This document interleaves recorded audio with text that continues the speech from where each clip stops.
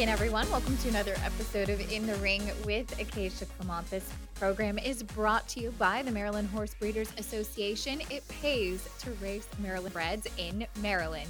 Right now at Laurel Park, Maryland breds racing in open overnight races receive a 15% owner bonus and a 15% developer bonus for finishing first, second, or third. In addition, Maryland breds in $45,000 maiden claiming races are eligible to waive the claiming price. There's no better time to breed and race in Maryland, and you can learn more about the advantages of breeding and owning Maryland breds at marylandthoroughbred.com. Thanks as always for their support, and glad to have you all with me on this latest episode of In the Ring. Really enjoyed doing this interview, and I hope that you will too. A little bit something different than what I typically kind of stray towards, and we'll talk not just about flat racing, but about jump racing as well on today's program. So I hope that you enjoy that. Thanks as always for tuning in and for listening. We'll get right to it and welcome in my first guest on In the Ring. So happy to welcome in trainer Carrie Bryan. You might have seen her burst onto the scene, particularly in Saratoga last year, just winning pretty much all the grade ones, it seems like, that were offered. But now she's doing a little bit of everything. Carrie, thank you so much for joining me. I'm really excited to have the chance to learn a little bit more about your story and pick your brain today. Oh, well, thanks for having me. So let's go back to last year in Saratoga in 2021 in particular, with a horse like the Mean Queen, who we saw become an Eclipse Award champion in the steeplechase category too. Can you talk a little bit about getting to that summer and what all of those big wins, which has propelled you into another terrific year, has really meant to you? Yeah, I mean, it's kind of like, it still leaves me speechless, really. I mean, it's like things you dream of as a trainer, and to have it all in the first year was pretty mind blowing. I mean, to think that in some ways I've had a better season even this year is just crazy. But I mean, the Mean Queen, people dream of having that one horse, that kind of propels your career. And she's that for me. And I was just lucky enough to have her in my very first year and hopefully have her in years to come. She'll be back in the spring. So, Cool. yeah, I mean, she definitely kind of was my kick-starting horse, her and Baltimore Bucko. And, with the help of those owners, Mr. and Mrs. Moorhead, that really got me going, I'd say. And I know you spent quite a while working for legendary trainer Jonathan Shepard, who was successful with both flat races and jumps races as well. Can you talk a little bit about working for him and how that kind of laid the foundation for your career when you took over and went out on your own? Yeah, I mean, I worked for him for 11 years. I was assistant for probably 8 or 9 of those. Got to do a ton working for him. I was actually a steeplechase jockey myself for a couple years, and just got to put a lot on the resume underneath him, learning from him. And I always thought it was fantastic how he's in the Hall of Fame, both flat racing and jump racing. That's a very hard thing. It's a very hard thing to do, have such success with both. And obviously I came onto the scene as a jumps trainer and winning all the jumps races, but I always knew I wanted to really kind of do what he did and try to make myself just as prominent on the flat. So, I mean, I think having the background working for him is a good thing on my resume. I mean, people are starting to realize, oh, she can train a flat horse. And then if you look at who I worked for, I mean, I should be able to, right? If I took anything from him. So yeah, I mean, I learned loads, and, he was a great mentor to me. And, I got a lot of his owners when he retired, and they have stayed loyal to me, and it's very good. What was it like working for him? I've had the opportunity to interview him at Saratoga, and he's quite a character. He really was. I mean, listen, there were good days and bad days, and if you messed up an important work, or you did something wrong, he'd let you know about it. But he wouldn't do it again anyway. No, he's a fabulous, and really, I was lucky enough to be towards the end of his career, and he really, I think, shared a lot more with me than maybe he would have taken the time to do with others throughout his career, when obviously he was still going very strong. And I was fortunate enough to learn towards the end of the era, and capitalize on some great relationships I had. He let me create with the owners and whatnot. So No, I was very fortunate to work for him. Yeah, he was a big character, that's for sure. And he was so sharp, like you said, success with both flat and jumps races as well. But he was so sharp with choosing horses and deciding where they belong. And I'm sure that those were some lessons that were imparted as well. And we're seeing you do that now with both flat and jump races as well. What were some of those lessons like? Yeah, for sure. I mean, I what I learned from him was like, you kind of always have to. There's more than meets the eye. Even, he used to bring horses in and be like, this horse will be a jumper, and I used to think to myself, why? Like, why do you think this horse would be a jumper? And he don't question him. He prove you wrong time and time again. Same with the flat horses, even, and obviously the normal confirmation, this and that, but he always seemed to just look that bit farther into a horse, maybe overlook something that most people would be turned off to because he liked something else about them. And, he really helped me look at horses with more of an open mind and kind of see the type of horses that could make very good jumpers that are just mediocre on the flat, which I think is a huge, selling point to owners maybe wanting to get involved because like Iranistan, who's a multiple stakes winner, was nothing more than a maiden claimer on the flat. And I've gotten a few horses in my stable now this year that, have one has won a stake and won races that didn't do more than break their maiden or haven't even broken their maiden on the flat. So it's a very interesting angle. He was very good at it. I've been fortunate enough to kind of pick that up from him, I think. Bringing us back to the Mean Queen, she came over from her native Ireland. But, as you said, you've had some horses that started out in America in flat races and transitioning over to the jumps. Yeah. What are some of the things that you look for when choosing a horse that you think could be suited to go, over 2 miles over jumps? Yeah, I mean, obviously the biggest thing you love to see horses running long, right? Mm-hmm. Turf or dirt. I'm not a big stickler. I don't really mind. I mean, I have horses that have won on the dirt that are jumping and vice versa, and turf horses and this. But you obviously like to see them get the trip on the flat. Obviously, ideally, if it's a horse that seems to be always running late and kind of the wire just is always a little bit too close, they need it to be moved another mile. Those types are great.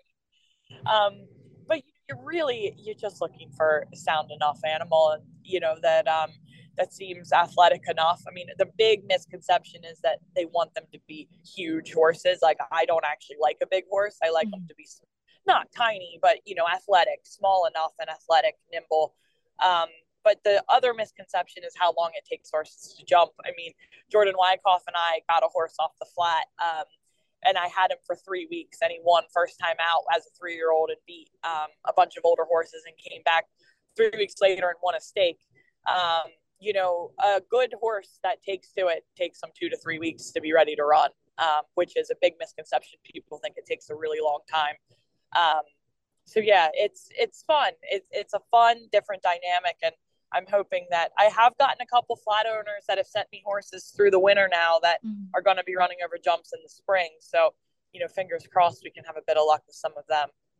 Yeah, I know that you've been able to build a relationship with the Wyckoffs. And, we saw a lot of news about Cross Border, who's a very successful New York bred and graded stakes winner on the turf in New York, and him kind of switching and doing that cross training. And it was really exciting to see how a horse that was so hickory throughout all the years that he ran in New York, really, to have kind of that second chance.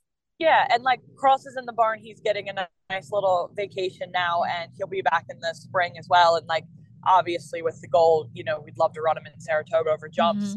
And horses like that, I mean, it's fabulous to see them kind of get a new lease on life. The jumping really picks their heads up, gives them something else to do.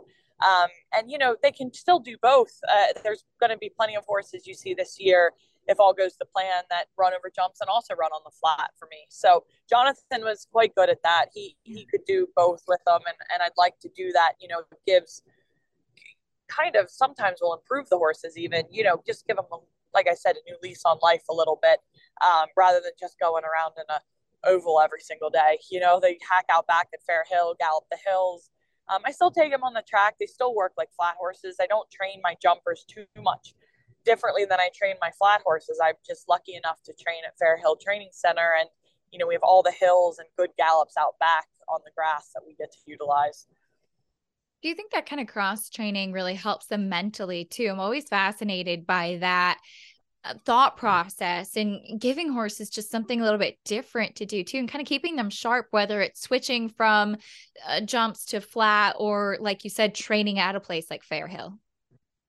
For sure. Like, to be honest, the New York bred sprinter that I won with at Aqueduct this fall, Haymackets Jack, he, between Saratoga, which I think he was like third or fourth, and his win at Aqueduct, he never saw the racetrack. I mean, I just kept him out back, canter a couple hills, jog around, keep him sharp, keep him fresh. And he really, really blossomed at Fair Hill. So, all kinds, I think it helps every single kind of horse. I mean, once they're fit, why do they need to pound the track every single day? You know what I mean? I think it's really great for them to, be able to go out back and just see different things and just keep their minds right. With a horse like Haymackets Jack, he was one that came to you when he was young and a New York bred and running in those kinds of races.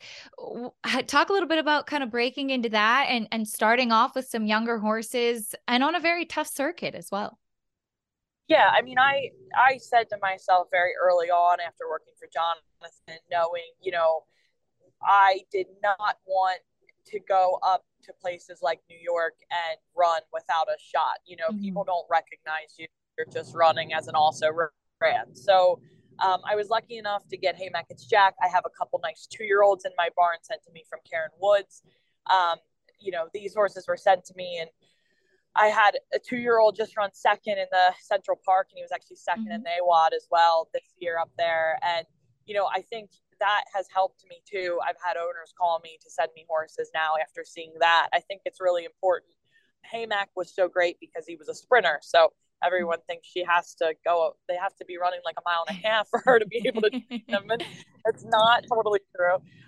And obviously, it's always good to have a good 2-year-old. I mean, that always, I just think, speaks volumes. It helps get your name out there. So, great. I had a couple plays. So, I mean, it's about the stock, right? Enough now to get a couple more horses that can take me, to that stage. And like, I have a nice string of 5 at Palm Meadows that I hope can, give me a run down at Gulfstream and a couple winners. And, that will hopefully grow the flat side of the stable if I can, get those winners and get my name out there a bit more. Are you planning, should all go well throughout the winter, to be active at the 2-year-old sales and kind of regrouping and coming up with a stronger string next year to New York as well? Yeah, I think so. I mean, it's a little bit hit or miss right now as far as if I'm going to get stalls in the spring in New York, but it is looking that way.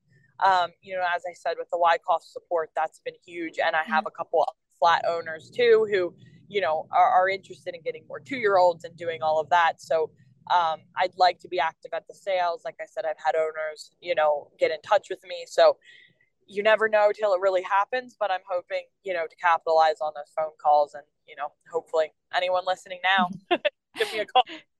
But no, it's a tough game. It is, and it's hard to notice. So any little bit helps. I think one of the things, to your credit, that you've really done quite well is you're young, you're a woman, you are well-spoken, obviously super talented. You've brought a lot of exposure and excitement to steeplechase as well. And it seems like there's been a little bit of crossover with people kind of following what you do and taking notice of horses like the Mean Queen that are in your barn and following that. And I thought what you said this year at the Eclipse Awards was really poignant as well, that you do, even throughout the past few years, have a lot of people that would abstain from voting in that category at the Eclipse Awards. And I think we've really seen it kind of be elevated a lot over the last couple of years.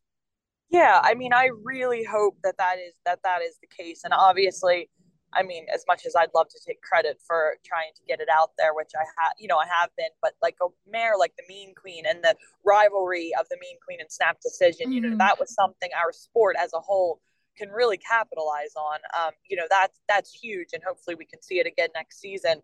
But it was so good for the game, and I just really tried to build off of that.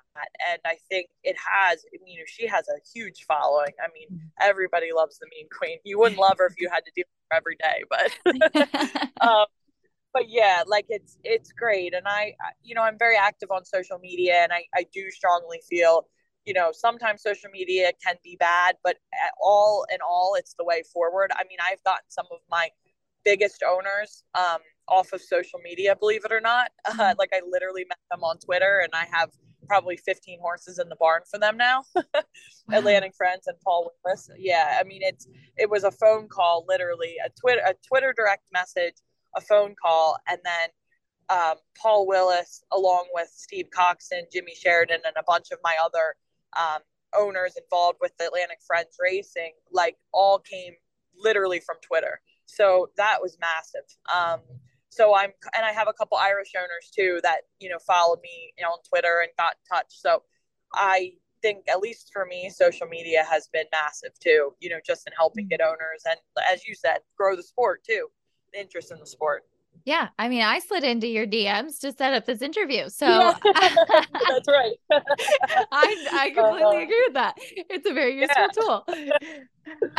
But you mentioned an involvement in Europe too. And like I said, for instance, the Mean Queen came over from Ireland. I know that you've had success with kind of making your name known and your stable known over in Europe as well, and being successful there as an American trainer, but also finding horses in Europe that could be suited to the races here. Can you talk a little bit about that crossover?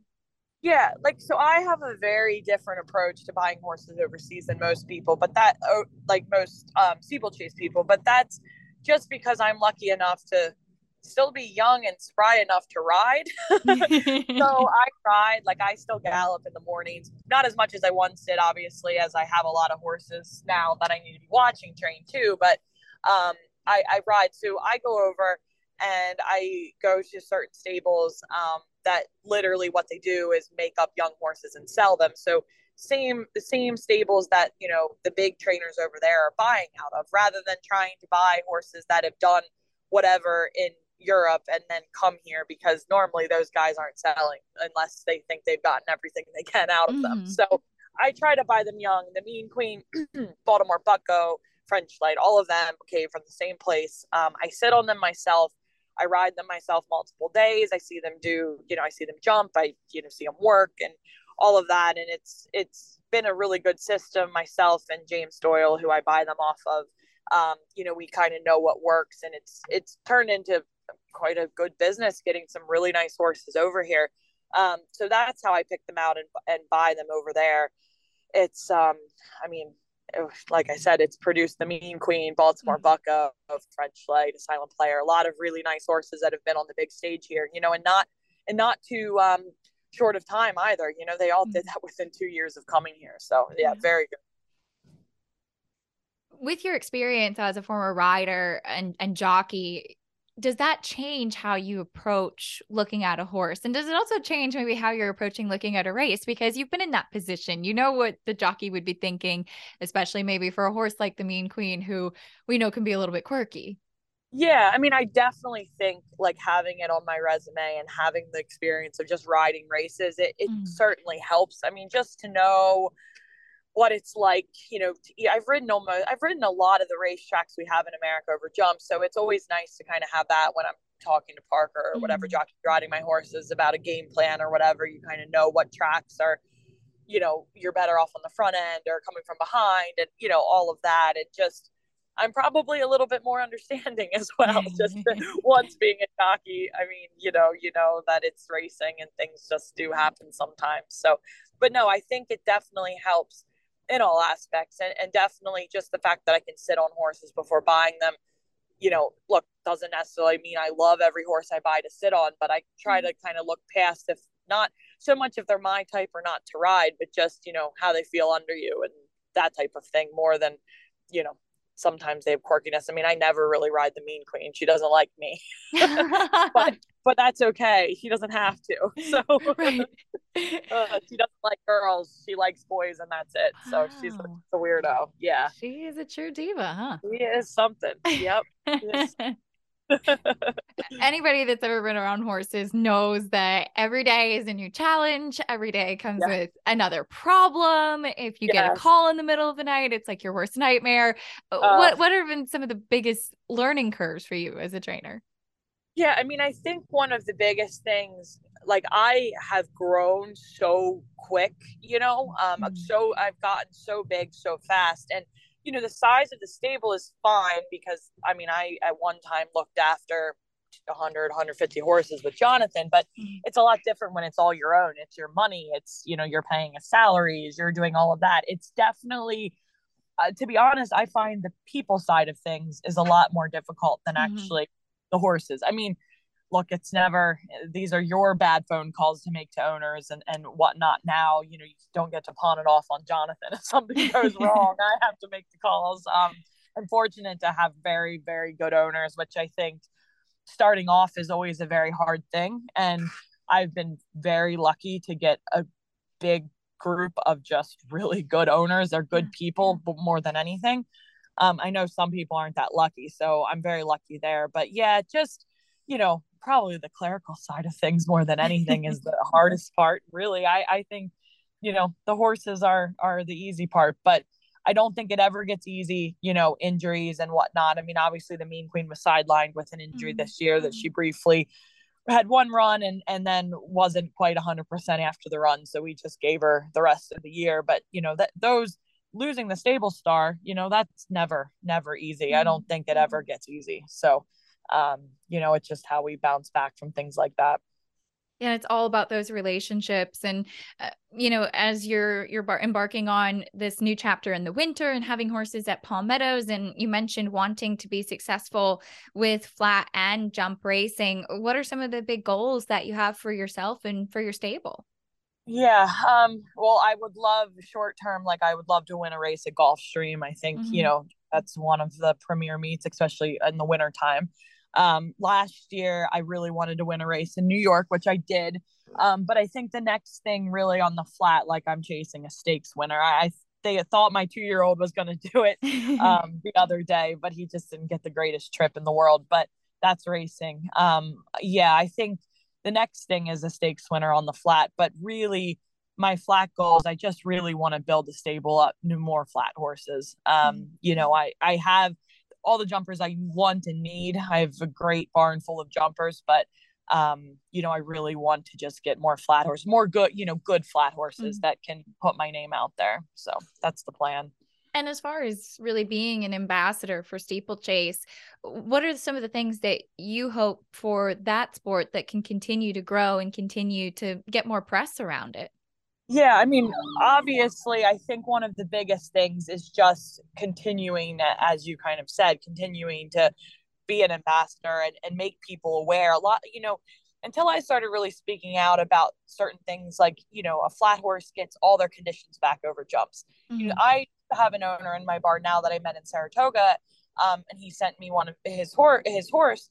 And I said, he's a maiden. And he's not. I said, over jumps, he's a maiden. And he just Yeah. did not realize that you get all your conditions back. I mean, these good horses, you give a good horse on the flat. I mean, he literally becomes a maiden again. So you have all your conditions, just with some obstacles in the way. So it's things like that I think just need to be really, shouted from the rooftops and made known, because that what I really, really want is to get more flat owners, like, prominent flat owners. And it doesn't have to be, the biggest owners in the game, but just people that have a flat stable.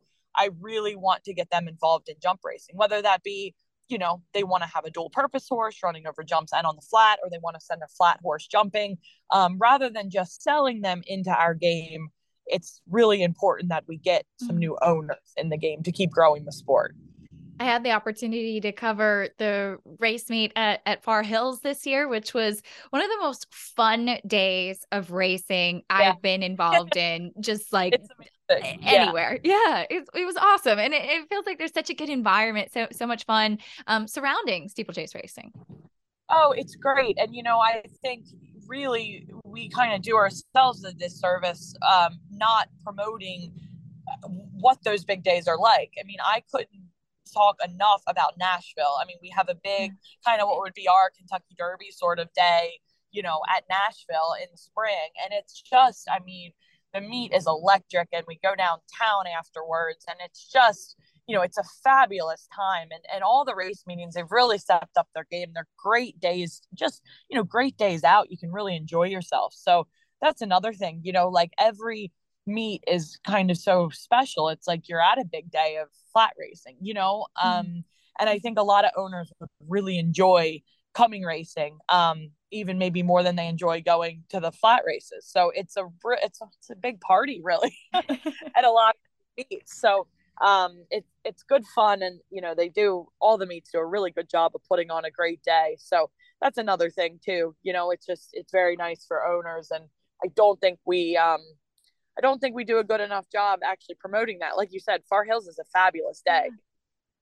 Well, we look forward to seeing many more big days, and I'm sure that you will be in the spotlight for many of them. I know you're so busy. Carrie, thank you so much for taking the time. It was really, really fun to have you on.